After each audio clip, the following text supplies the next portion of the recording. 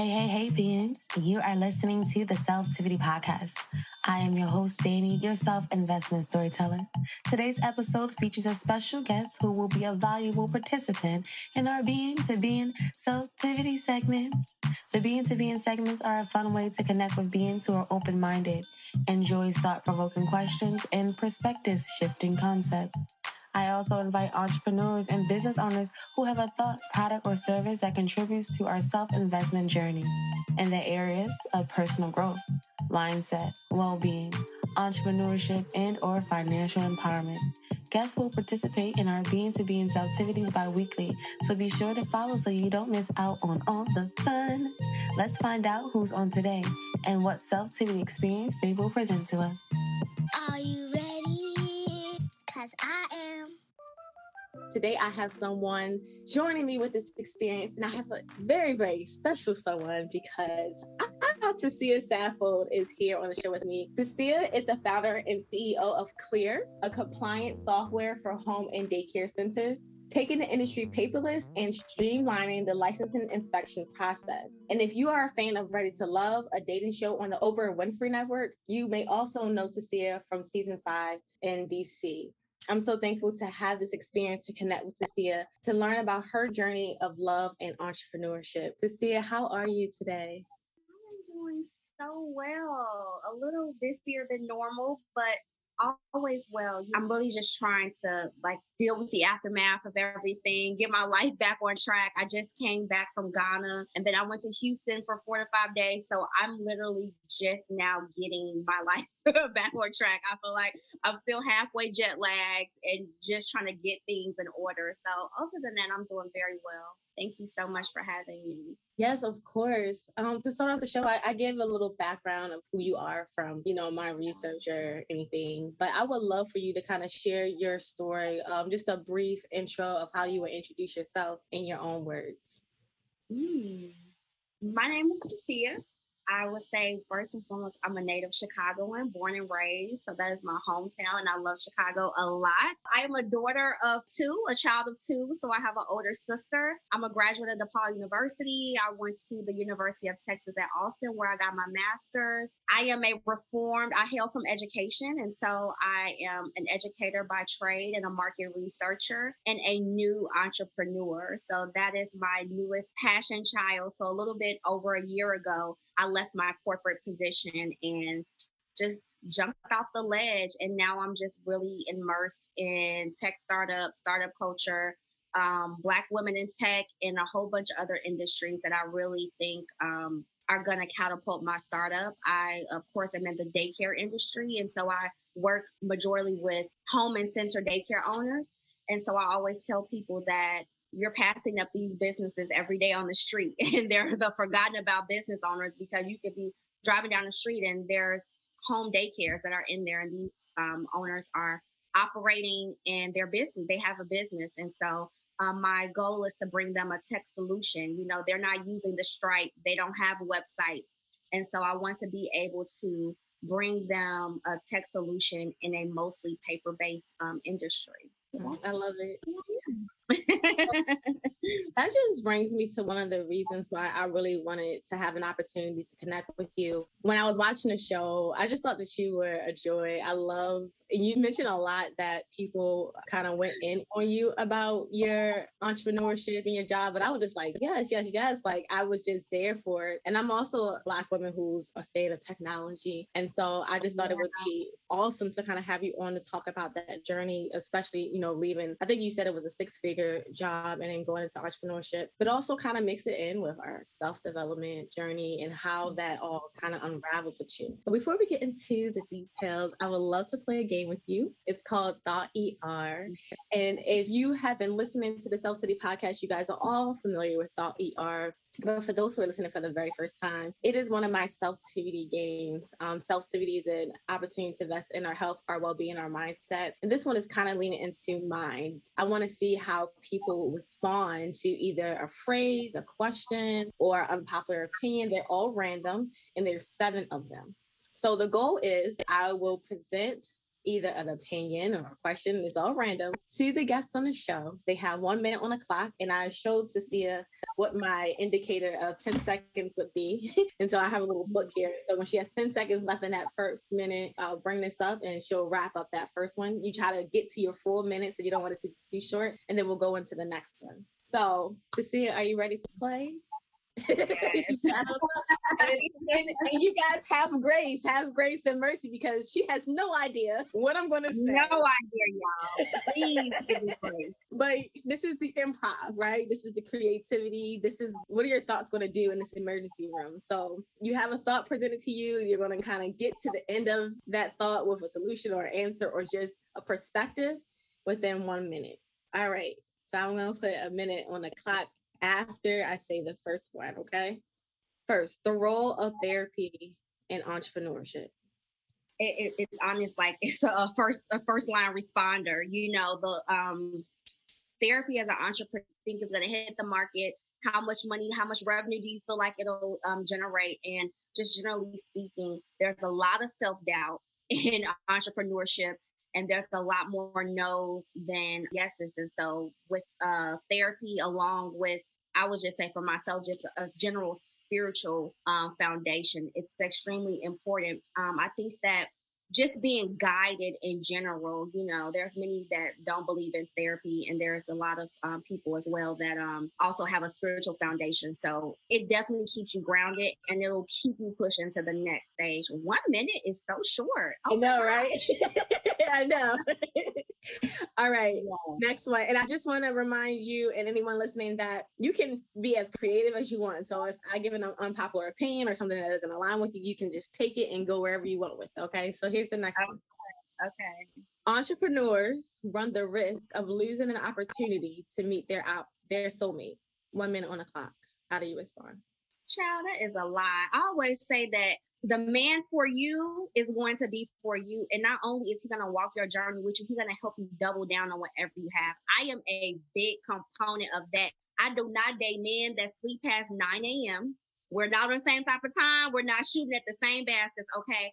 A man that is for you, he's going to understand your hustle. And I always say that if you have a partner in your life, everything should be a little bit easier, a little bit faster. You should be making more money. You got two brains going at this. So no, it's not preventing Black women from doing anything. And I think that the right partner is going to inspire you and help you double down on everything that you have. If you don't understand my business and what I have going on for a living and you're not supportive, it's a no automatically. Awesome. All right. Next one. That was good.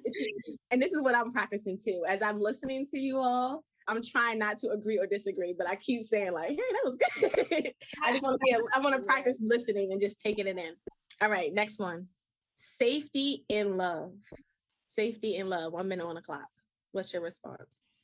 It's almost an oxymoron / contradiction, because love is supposed to make you feel safe, but there's nothing safe about love. You literally you can only control you and your behavior.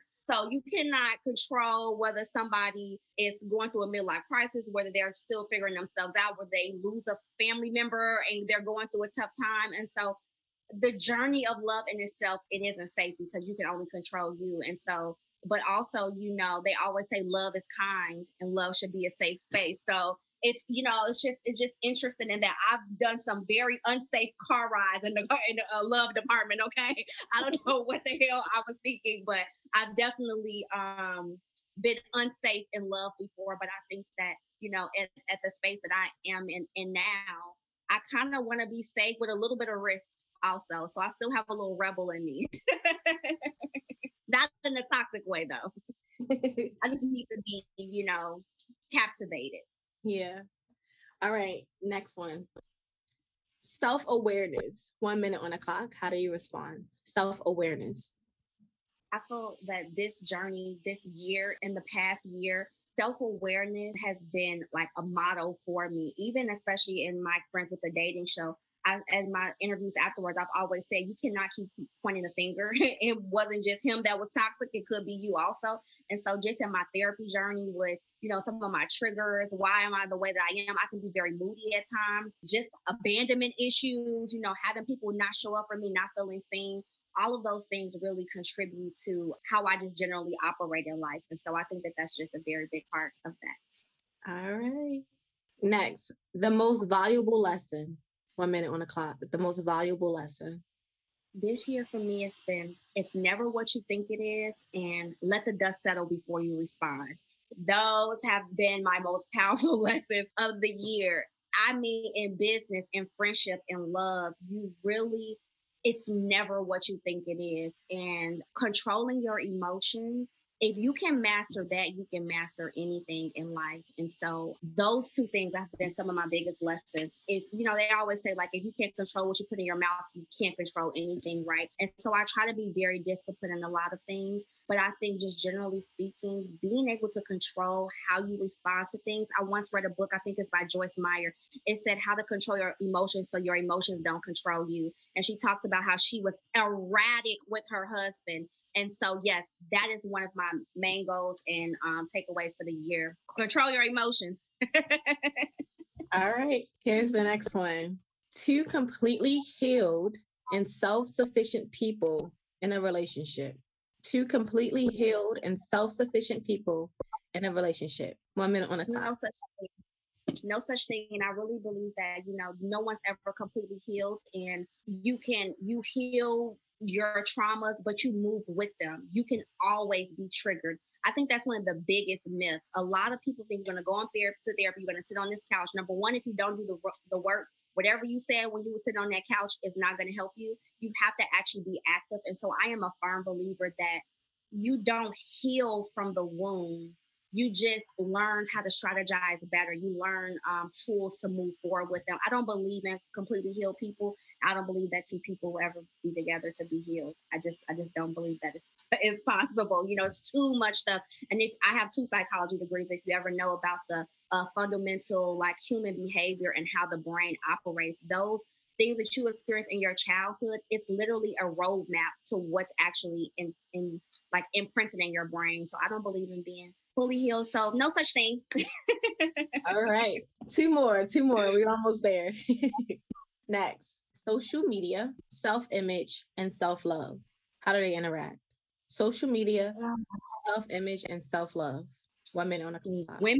Women have it the worst. Number one, I think we all know that. It really can take it comes from somebody who has like been a lot of different sizes. I've struggled with my weight. I've been at my happy weight. I'm actually at my happy weight right now. And these things that you see on social media, the surgery, everybody got money, everybody driving a luxury car, all of these things, and it really can even not just affect how you feel about yourself, but make you have these unrealistic goals because that's what you think you should be doing. I have a friend, she's 28. She's like, I want to be a homeowner this year. And I'm just like, why is that? Oh, because everybody pulling out them little keys and posting their keys on Instagram about how they just bought a new house, right? And so it even like derails general goals for people. And so I would just say, don't believe what you see on Instagram. Love yourself and just take your time with your own journey. All right. And last one before we get into the real questions. Okay. Love is a game. 1 minute on the clock. Love is a game. I think love can really feel game-ish because I feel like a lot of the game and the chase is like when you're first dating, you want to keep that person on your toes and you want to, you want to keep them intrigued and keep the love alive and things like that. And so when you're actually in love and you're with that person, it's still a lot of that. You still have to keep those things up. And, I'm just very traditional in terms of the man should be the one that's pursued and that a woman should exude, feminine energy and what that looks like in a relationship. And a part of that is really a game. A part of that is really a game. And I think that one day I'll tell you all about how I feel like I have multiple soulmates in life and that I kind of want a husband every 10 years. I know I'm a little weird on that, but yeah, we're going to have to talk about it. Yes, I definitely think that love can feel like a game. Yeah. And thank you. That is the end of the game. Again, reminders to see it as such a lovely job without having any preparation for these mini speeches and responses. Those were good. And I'm happy that you were involved in my shenanigans. You did an awesome job. When I watch you on interviews, there's just such a royalty about you, especially when they speak about other people. I just love the way that you answered in certain predicaments where you could have went like really left or really right. The drama, too blessed to be stressed. Okay. Yeah. And I like Ready to Love. It does feel like a game, and I've been kind of analyzing the game aspect of it because it's very different than your average experience in the dating world. It seems a little bit more stressful, and it's in a game type situation, so you don't really know if people are winning the prize in authenticity or just because they are on a game show. Walk me through your experience and how did this game type experience for love that could be categorized as a stressful situation or a situation that could be manipulated, how did you gain any benefit from being on Ready to Love? The benefit of it is really what I learned and affirmed about myself. And I always say that if I had not gone through therapy before I was on the show, I would have been a effing wreck. It is, you become hyper vigilant about everything. For instance, on the show, I would say I was probably the curviest, right? And so when the girls will be like, "Oh, this guy is calling me," and they're calling me, it started to make me feel like, okay, is this a weight issue? Is it just like I'm not petite enough? Like what's happening with that? And when you have 10 women that are dating 10 men at the same time, that in itself makes you hyper vigilant about everything about you because now you're constantly thinking, what is his type and am I his type? It could be sense of humor. It could be hair. I was like, maybe he like curly hair. Maybe that's a thing. And so everything just makes you hyper vigilant about everything you are. And so I think that I really am grateful that I had done my work. And so the things that didn't really bother me or knock me down the way that they could have had I not gone through therapy first. Like I was so happy and healed and ready for the next stage of my life when I got on the show. So that was generally it. But in terms of my experience, one of my closest friends is Kyra from the previous season before us. And Okay. so she kind of called me like, girl, they coming to DC. I was like, click, bye bye. Talk to you later. She's like, no, I think it'll be a good time. And honestly, so many people ask, well, did you have an inside gateway to get on the show because Kyra was on it? And I absolutely didn't. I applied with the hundreds and thousands of people that applied. I didn't get any favoritism or extra benefits because I knew Kyra, but she tried to prepare me for the schedule, tell me how things kind of went. And even she was like, what the hell is going on with your season? We never experienced anything like that. So nothing could have ever prepared me for the general, just concept of the show, the scheduling, like just having to go on dates, all of those things, nothing really could have prepared me for it. I would say it was very stressful. Like, even if you look back at some of my green screens, my skin was a disaster. I was so stressed out. I wasn't meal prepping. I wasn't drinking my gallon of water. It was a very big time commitment. I'm not sure if anyone could have done it if there wasn't a such thing as remote working or, not having to go into the office. So I feel like COVID actually gave people an opportunity to participate in the show. So yeah, but I think the nugget of it all was that when people were not choosing me or when men were subliminally just kind of saying that like they had moved on with other women or they were interested in other women, girl, I was cool as a cucumber. So I even in my personal life, I feel like, whatever is for me, is for me. And so that was really it. It's really a humbling experience. I would say the aftermath of the show really lets me know that in that it was very stressful because now that we do not have the show as a variable and we all go out and hang out together, they're like, they trying to spin the block a little bit, girl. And I'm like, oh, hey. But you're not able to see me outside of my element. Now you get to see me in a new space. And so I think that actually affirmed that show is a very stressful and unique way to date. Yeah. Yeah. One of the things that stood out to me is that you repeated how none of the men knew what you do, knew anything about like your job, as you know, you would always mention like, hey, you know, these men, if you ask them, they couldn't tell you what I do. And I thought that was very significant, and I could relate to that, because if I am dealing with anyone and it's been a week or a month and they haven't asked me about my passions, they haven't asked me about my job or my career, it's almost like one of those subtle red flags to me, because it looks like they could be doing everything else right, but you don't really want to know who I am. Talk to me a little bit more about that. Like, did that bother you that they didn't know what you did? Or was it something that served as a red flag because you still dealt with them? Even like, for instance, I think it was Phil was somebody that you had a connection with, and he didn't know about your job, but you still had a connection with him. Or tell me a little bit about I think I definitely started getting a lot of feedback that I was just like so corporate-ish, and that's actually the total opposite of who I am. So I thought that was odd, but I think that what in terms of my actual job and like what I do, that is so important to me, and it really is because of the sacrifice that I made. It's almost like it's a part of me. It shaped me. It changed me. Doing like starting a business changed me, and so I think that that's just very important. But I meet a lot of guys who have actually pushed back a little bit to say, I'm at work all day and my job is very stressful. So this is why I'm not asking you about work, because I don't want to know I don't want to talk about work. And I could receive that actually. I can receive that. And I think that a lot of people, probably over 75% of people, work jobs that they really just don't care to talk about. It's nothing that they love doing. They just went to school for it or picked up a trade, and that's just kind of what they do. And I fall in that 25% where it's coming out of my pores. Like, even yesterday, Libby and I went to a happy hour, or what was like brunch, and Ty and his homeboy was at the bar across the street. So I was like, we're going to meet y'all over here. So I go over there, and like Ty and Libba are down there having a conversation. I'm talking to his friend. And when I tell you, me and this man had such a great conversation, and he, of course, knew Ty from the show. And I said, oh, let me stop.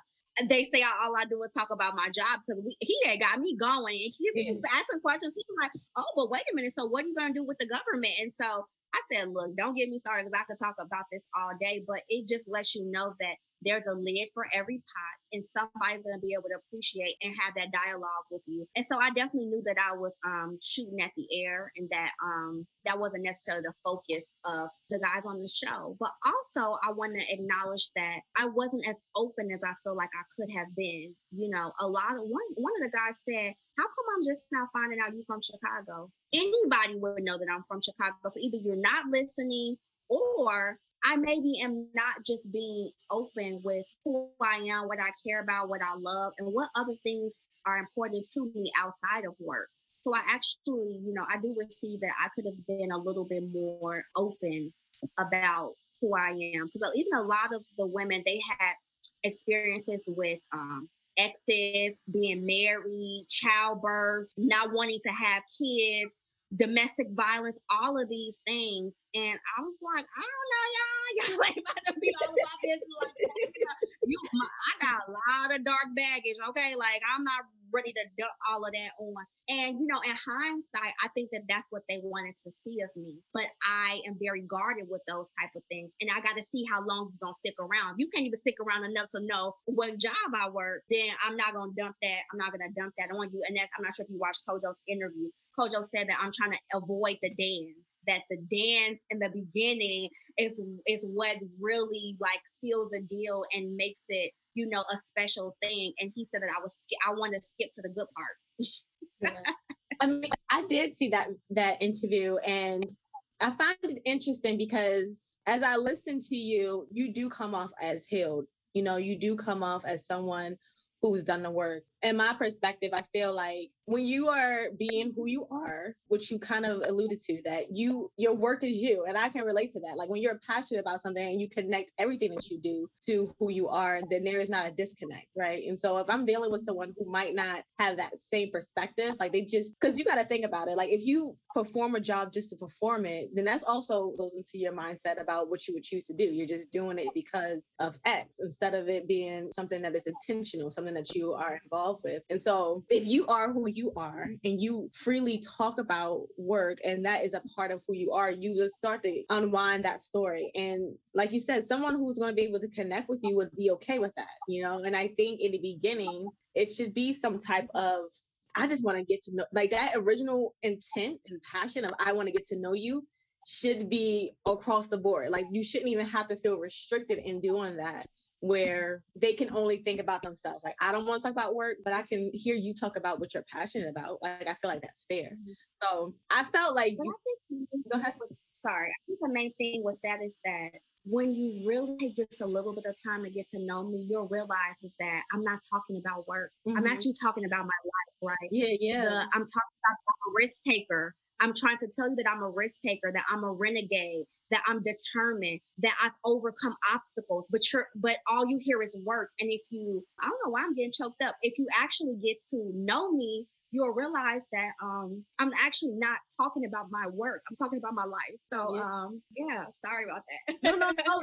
It's because it's so ingrained in me, right? And so if you genuinely know me, you will know that I'm actually not talking about my job. I'm talking about the sacrifices I made. I'm talking about poverty that I grew up in. I'm talking about seeing my mother struggle, seeing my father be a drug addict, losing him, not having people come to my graduation, but go to a baby shower instead, right? Like I'm talking about all the things that I've overcome. And you have to know me enough to say that when I tell you that I left, like saying that I left my job and I'm now an entrepreneur, that's like the soundbite of my life, you know? So a lot of people are not able to hear that. You have to take a little bit more time with me. So yeah, girl, what am I doing out here? Listen, because I see that exactly, because I resonate with it. And I think that's the connection, right? Like, because that's one of the things in the back of my head. It's like, you don't want to tell somebody off the bat, like, hey, you got to ask me about my stuff. You want them to already know, and you want that to be embedded in them that they care enough, right? Because if you can't get through that first layer by even caring enough to know, how can you get to that other stuff? Like, it is a part of you. Like the choice to be like, and entrepreneurship might not be for everyone. And I feel like and I love to talk about entrepreneurship because in itself, it's like we are our own business, right? We become ownership of ourselves, become ownership of our emotions, become ownership of what we want to do and how much profit we want to see. Where do we want to see an increase? That's us being our own business. So the entrepreneurship is almost like a metaphor to your own life. It's like an analogy to your own life. Yeah. You know what I'm saying? So when I see you talking about that, I was like, it's easy for me to see that. Like, I don't see, like, what do you mean? Like, why she talk about her job? Is because people have so many different lies that they want to put onto other people about their stories and about their experiences instead of just taking it for what it is. Like, if I want to experience you and experience you as a person, I'm not going to go dig into my experience to counteract what you have going on with you. I want to see you for who you are. So I'm like, you know what? I like to see it. Like when you hear throughout the show, like, to see is dope. To see is dope. It was like, yeah, but you are in a different bracket as far as mindset and what you are. And it's like when people are like some of the, and I think there was a lot of great people. I'm from Baltimore, so I'm probably a little biased, but I really like people who were on the show this season. But when I observe life, I see that there are people who are kind of in the everyday, like it's almost kind of robotic. Like they do like the typical things, like, you know, I'm gonna do this and that, and they're not really involved and intuitive and very like alive. Yeah. It's kind of like sorry. No. I just want to say this last point, but I see in you as somebody who was actually alive. So it's not gonna be that many people you're gonna be able to connect with, even if they kind of put you in, you know, in a situation. It has to be like one of those. I don't want to speak to who your life is, but that's how I kind of took it. But go ahead. I'm here for you. I don't think it takes away from the fact that other people have stripes, and you know, a lot of people told their story, but it's like I'm trying to tell you a different love story of me, right? And so it's like my love story where you were like wanting me to tell you about my mom and my life and my, all this stuff and trials that I have in my life. It's just wrapped a little differently. Yeah. You have to kind of peel back those layers. And I think that because the process was so short, it's only 10 weeks, it really kind of prevented that. And I'm like, baby, I'm not warming up to week 6 or 8. At this point, I think I was kicked off at week 7. So by week 6, I just was like, okay, I kind of so I think it's really about the storyteller. It's like that's kind of like what I throw out to see if I'm gonna get you on a hook. It's like you have to be able to understand me and my life and my work. And it's just like I tell the story a little bit differently and it's not work, it's not wrapped in a work box. But Yeah. that is genuine. That's generally how I start to try to test the waters to see if you're interested or if you are not. So it's that.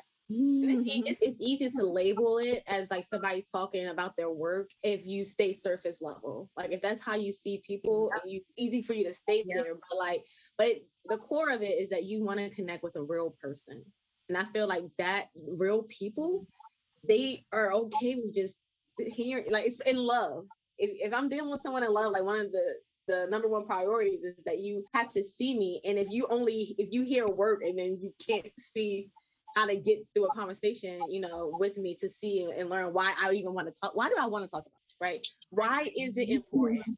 Because you're still a person, you know what I mean? Like some people don't like their job, but for someone to talk about work, it says something, right? Because it's something that they like. If you don't come across people who like Yeah. that, why do they like it? And I don't, so we go a little bit trajectory. So you went into entrepreneurship and you left your corporate, was it a corporate job or just a job that you were working? What was the trigger for that?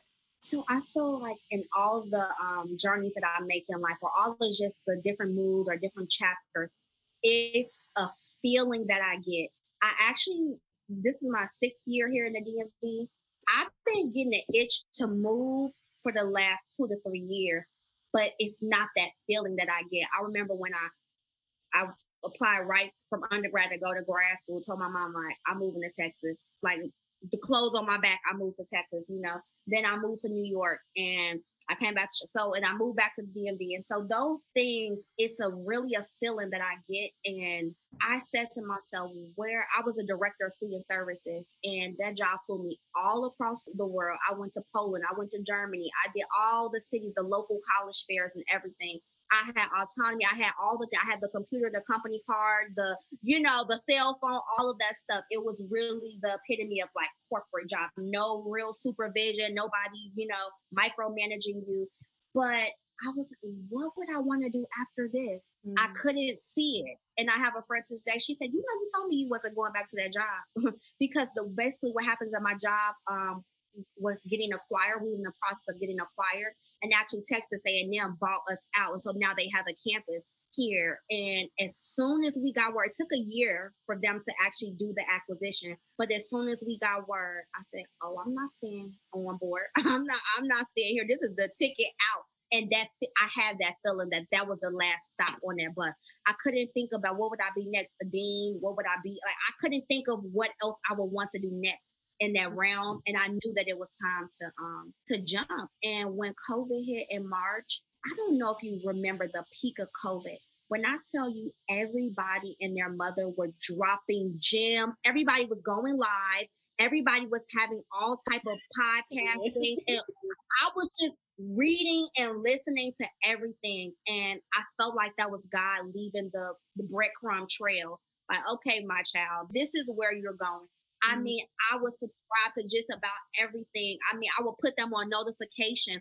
And I had a couple of close friends that were in the tech start, very successful in the tech startup world, had graduated from Y Combinator, had, tech stars, everything, and had raised millions of dollars. So I was savvy to it. But when I tell you I was a student for the whole first 6 to 8 months of COVID, I read, I joined every podcast, every person that went live, every little webinar that I could. And that's how I really got hip to what it takes to build a startup. What do you need? I graduated from Founder Gym. So that was an accelerator program, how to raise money, what are investors looking for, how to do a pitch deck. And I mean, this was like grind season for me. And so I jumped off the boat and I was working from home. So I had enough time to really do my homework and I did not play about it. Yeah. I did not play about it. I signed up for all type of things. This was when it was really the peak of everybody trying to figure out how are they going to do things if they couldn't do it in person anymore. So it was just a wealth of knowledge all on Instagram. And I joined just about everything I could. So, okay. So let's sit here for a little bit. When you were looking at everything, did you ever invest money in courses or did you do a lot of like free content? What did you invest in? Which did you find the most profitable? Is there any ones that you want to share like in the tech startup realm or in tech startup? One of the most helpful things, and they actually don't offer it anymore. Y Combinator had a thing called Startup School, and it was a online platform, and it's kind of like a portal. And you set up an account, you put your tech startup and what you're doing and how much you're raising, and there's a thing to say how many weeks until you launch. And so you would put in 6 to 8 weeks, and it'll say that's far away, how can we get it back to 4 weeks or 2 weeks, because I think it's basically like if you can't launch it in a month or two, maybe the idea isn't as solid as you want to. So that held me accountable. And then the startup group, they had sessions where you could meet with founders all across the world, and everybody signed up for a day. I think it was either Tuesdays or Thursdays, and mine was always on Thursday. And when I tell you, when you are an entrepreneur, hearing about other people's business, it just gives you goosebumps. You're like, wow. And I met so many people that had amazing ideas, and that was a free resource.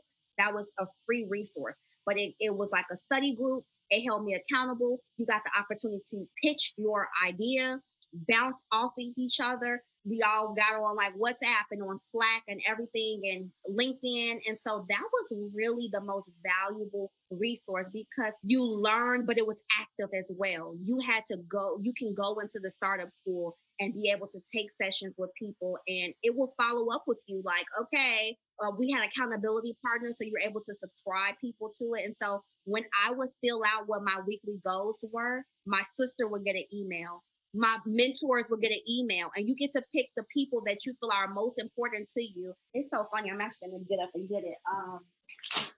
Founder Gym, my the startup place that I graduated from, it asked, one of our assignments was to write a note to ourselves on and put it on our door before we walk out the house. Okay. And so mine said, I promise to give 100% to Founder Gym because mama need a house, baby needs some shoes, the world needs you. And so these were resources. Founder Gym, of course, is a paid program, but those were the little things that I did to just keep my nose to the ground. I mean, I really was immersed in that space. And so I had tons of accountability partners. And my engine was running. I just was so amped up about it. So, yeah. Thank you for sharing that. One of my passions is to really connect people with resources that can help them on their self-development journey. And sometimes that looks like, their entrepreneurial journey. And so anytime, there's a resource, I'm like, hey, tell us about it, especially if there's a benefit for you. Besides those two, and this could be an overall, what type of investments have you made in yourself and how have you seen a return on one or two of those investments? And this could be in the areas of love or in your entrepreneurial journey or just overall. What type of investments have I made in myself, and what return have I seen on them? Mm-hmm. Well, one of the things, put therapy as a cash cow.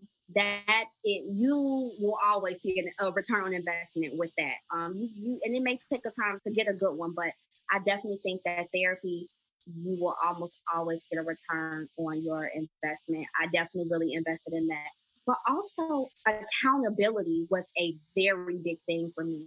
I think that discipline, I'm part of the 5 a.m. club. I'm not sure if you read the book. I think it's called the 5 a.m. club. And it talks about a group of people that's getting up at 5 a.m. and what sets you apart from others by being a part of that club, right?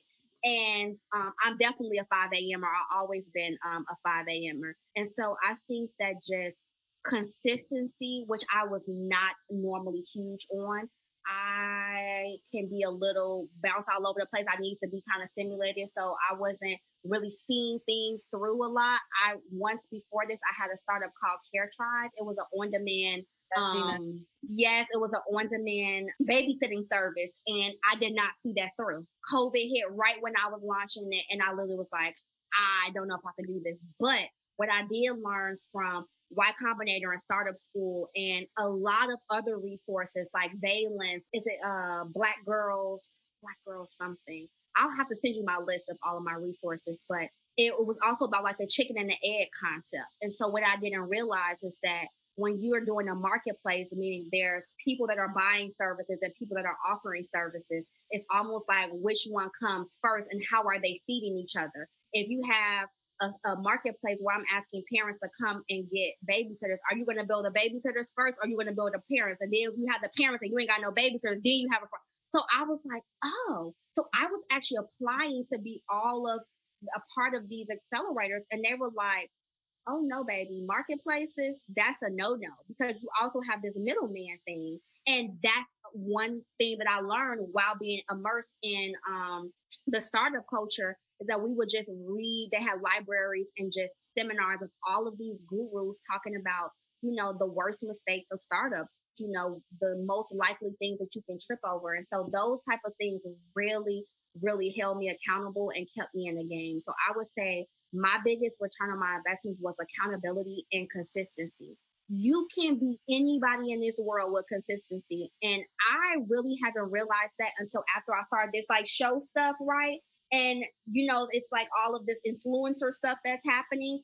And when I tell you, there's this girl on Instagram, and I followed her, and all these people were like, "You don't never comb your hair. You don't never comb your hair, and your apron always dirty." 3 million followers. I just checked on her. Listen, because there's people out here that don't comb their hair, and there's people out here that's cooking in the kitchen with a dirty apron. You can be whatever you want to be, and however you want to be. Okay, by being consistent. Everybody in the comments was like, "Girl, I wish you comb your hair. You still up there with that raggedy ponytail." The girl is at 3 million followers. Listen, you spoke to it. You spoke to it because I think we wanted it to be this magic pill, and it can be overstimulating, right? Everybody is doing something. But if you just do that one thing and you're consistent with it does not matter. And I knew this when I would hear people talk about, I think it's like mumble rappers or rappers that they felt like weren't good compared to like old school rappers. But these rappers were making money and they were out there. One was because they had the marketing, and the other because they was consistent and they believed in themselves. Yeah. That's all you really need is the belief in yourself, some consistency, because everything else will just fall into place with the laws. Like if my children keep asking me for something, eventually they might get to it because of the consistency, the persistence, and the belief that they can get it, right? And so you hit it when you was like, you just need consistency, like, because for one, if she just being who she is, I'm not sure who it is, but if you want to share with me, like, off the show, but I would love to see it, because I would want to see that experience. I love when people are doing what they want to do.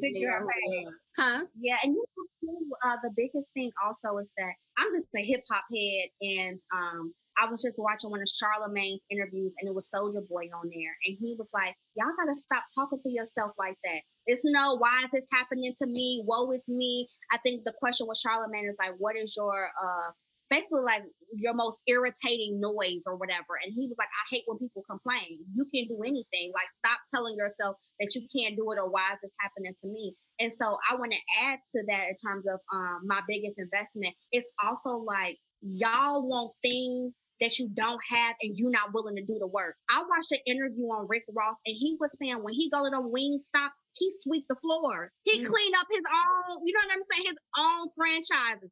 And it's like, y'all want the followers, y'all want all this money, y'all want to do all this stuff, and you're not willing to do half of what Diddy was doing, Rick Ross was doing. Even these rappers, they was out here, girl, passing out mixtapes, and y'all was laughing at them. Right. Y'all was laughing. I think Denzel Washington, he did an interview, and he talked about how his first date with his wife, he didn't have no bus money to get home. She had to call him a cab or something. So it's like, you are not willing to do what it takes, but you want the result. So I am also a big believer, even when in some of my interviews when I was working with corporate, they always say like, what are your biggest strengths?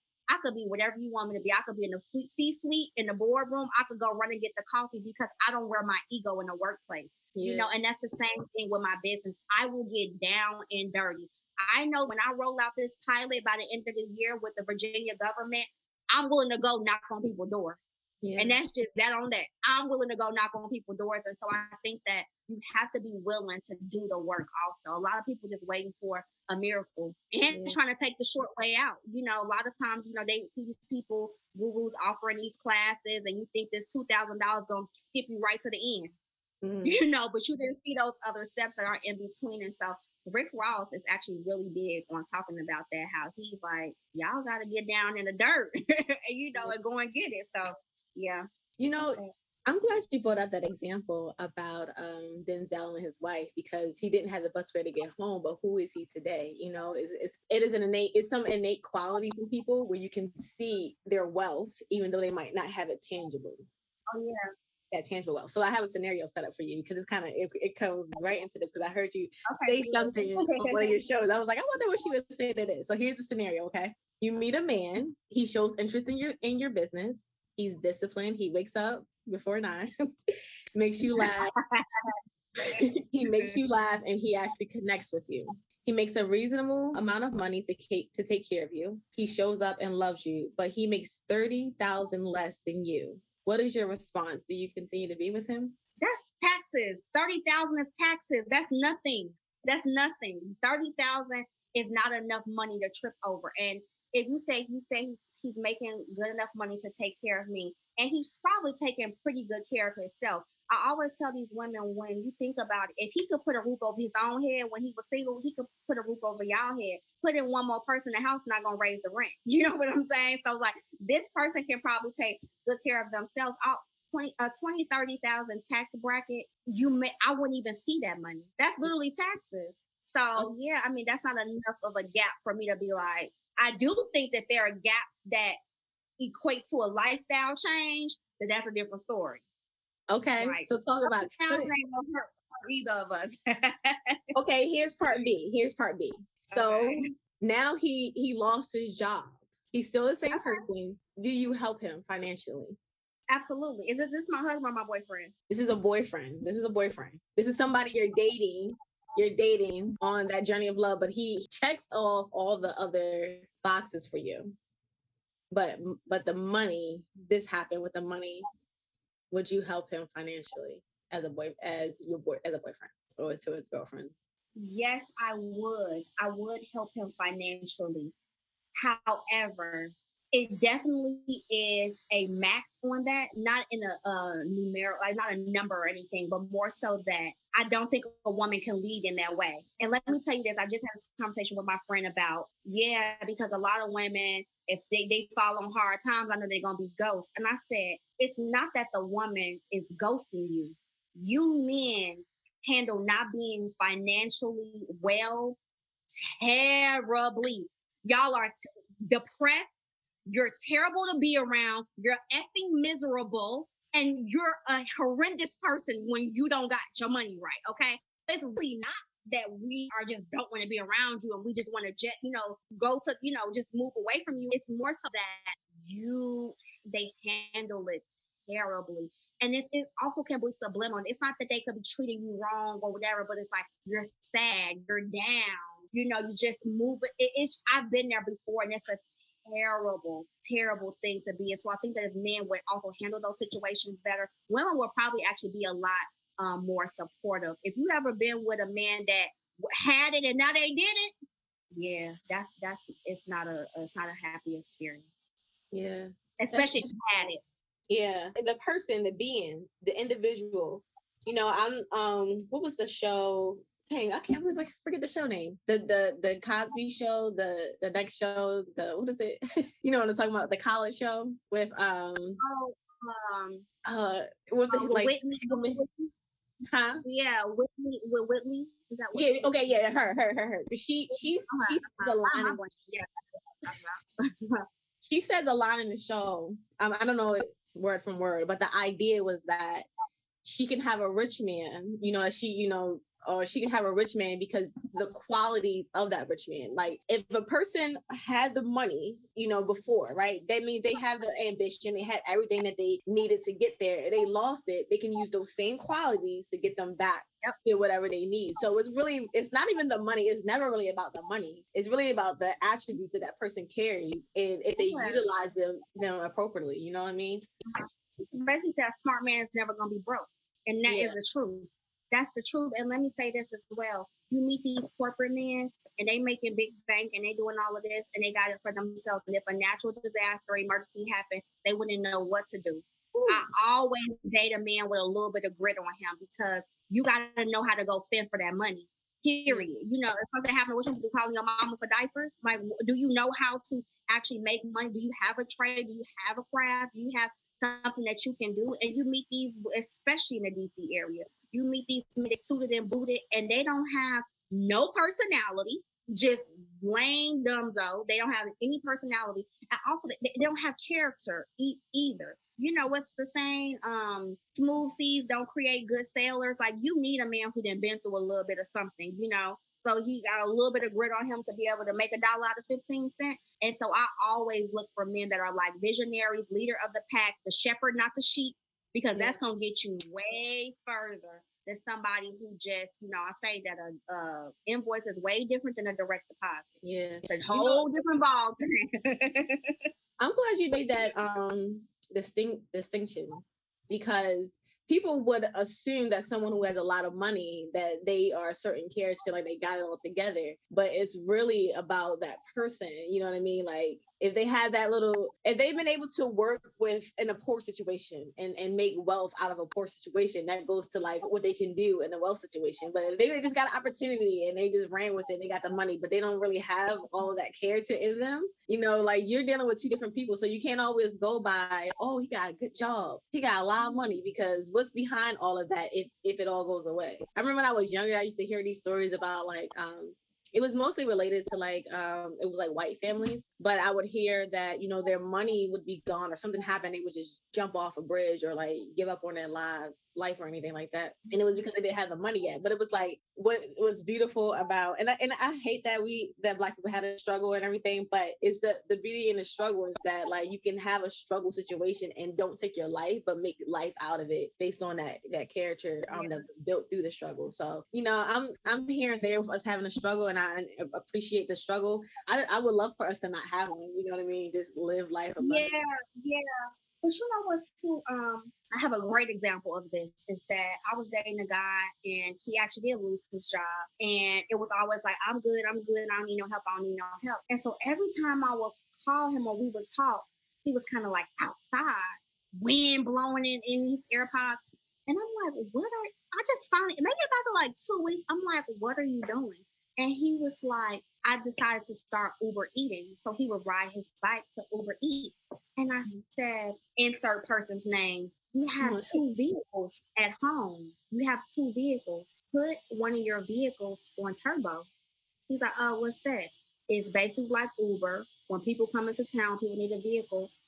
And he was just like, oh, you don't know how to make money. You working too hard for that little change when you have income right sitting in your garage right now. Where you, to this day, this man was like, yo, I never forget what you told me. I never forget you. I'll never forget you. And it's like, of course, we're no longer dating. We're no longer, a thing if we ever were. But it's just like, you gotta know how to use your, it's like, that's another key. Yeah.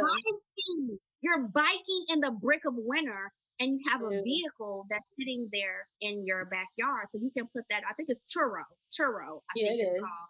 And I'm like, you can, just place the car there. All you have to do is pay for it, get it clean. They have these like locks you could set up. I think he got like 3, 4, 5 of them on there now. Like, bro, you hustling backwards. Like, you clearly don't know how to make no money, So I think that, and it wasn't, I think it wasn't in a demeaning way. And I think that you could see that because he clearly now is like so appreciative. It's like, man, I never forget. You put me up on a lot of game, and that's the mentality that you need from somebody who has lost their job. Yeah. I don't want you to lose your. Sorry, go ahead. No, I'm sorry to talk over you. I just feel passionate when you be talking. And it could work 2 ways, right? Because I think that's why partnership and relationships, in my opinion, are so important, because it could have been the man and his leadership, right? His mindset would be that, hey, I have this situation, how am I make this work? And so he did work towards it, right? And then, like you said Yeah. before, the breadcrumbs where, since he's working towards it, the breadcrumbs from God is like, hey, I'm gonna put to see it in your ear for this churro. And then he appreciates it and he executed, right? And that's one way. We want that leadership. The other way is that, sometimes that dynamic between a man and woman, when you lose your job and you're stressed, sometimes you don't think on top of your toes, because you're kind of in the emotional state. We're in a world where it's driven by money and power. So you're like, how am I make my I'm just gonna do until something happens. And so having that woman as a partner or even a friend to share resources is why it's so important for us to build communities and to be okay with sharing information, because that's how we build the overall community. We don't have bums out here because we are actually okay with sharing information so the next person can win. Because if everybody's winning, then there's no reason for us to, take from people like with a poor mentality. You know what I mean? Because everybody's rich in their mind, everybody's rich in what they do. Then there's no thieves, no one to take away your joy because everybody feels fulfilled. Um, but I don't want to take too much of your time. So I got two last questions for you. Um, I like to talk about investment as it relates to investing in ourselves. Sometimes we invest time in order to have a return on the time that we invest in studying or learning anything. In life, how have you wasted your time, and what would you share with people from that experience of wasting your time? I would say number one, just I wasted a lot of time honestly just not liking myself. I was talking to one of my friends earlier today and I said, girl, if I could get back the years I spent obsessing, overweight, being an overachiever, being a perfectionist, I think that that's a lot of ways that I wasted my time. I I straddle with like time being wasted because I think that there's lessons in everything. And I don't know if I truly believe in a waste of time. I think that even in the thick of it, when things are not going well, where you thought you could have been doing something more productive, there is beauty in that. And I always tell my friend, and I mentioned something to this room, you always want to skip the storm. The storm is what really waters the grass. It waters the grass. It builds beautiful things. And so I really, I don't know if I really believe in wasted time. Wasted time. I think that there can be like misuse of time or just like Yeah. not being as productive. But even now, I think that I appreciate so much more of my life and my happiness and my smile and the peace that I have in my life from those unsettled moments where I was overly anxious and depressed and just worried for no reason. And so um, there's beauty in that also. So I don't really think I believe in wasted I love that. I love it. time. So, Tasia, I truly enjoyed you today. I'm really thankful for you coming I on. did also.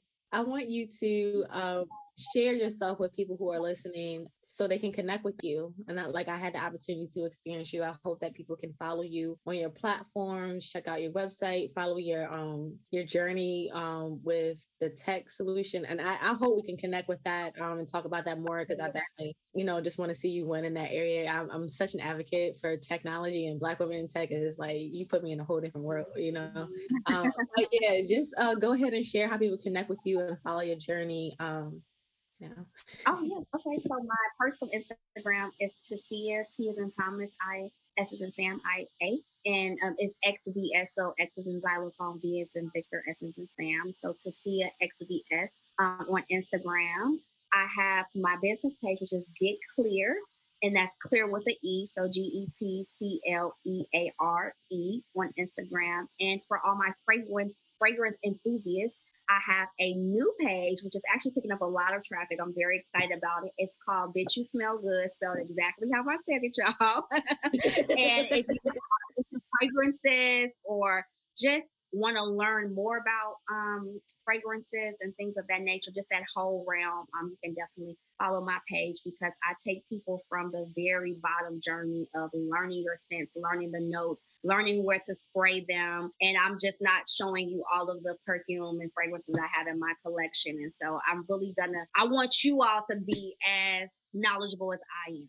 So yeah, you can follow that page also. I always like for people to share how their products or their service are self-investing in nature, which means that they contribute to their health or their well-being or their mindset. And I just want to share just my experience with even with your fragrance page. I just think you're very intentional about it. You know, it's invested in, you know, the well-being of that woman, right? To feel that beauty, you know, to feel the feminine women, you know what I mean, that's investing in their well-being. So I just wanted to share that for anyone who's interested in following that page. And I think Clear is going to be booming. I can't wait to, you know, see you In that. Jesus' name we pray.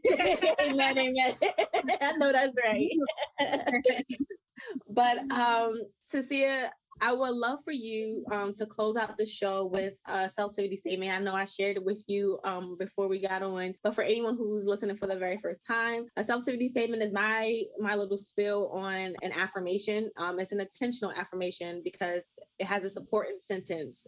Your supporting sentence is the action that helps you live out that affirmation that you wanted to claim. What are you going to do to support that? And that could be in your today life, just this week, for your overall mission. But if you say, I am something, or I want to do something, or I want to be something, say, and this is what I'm going to do.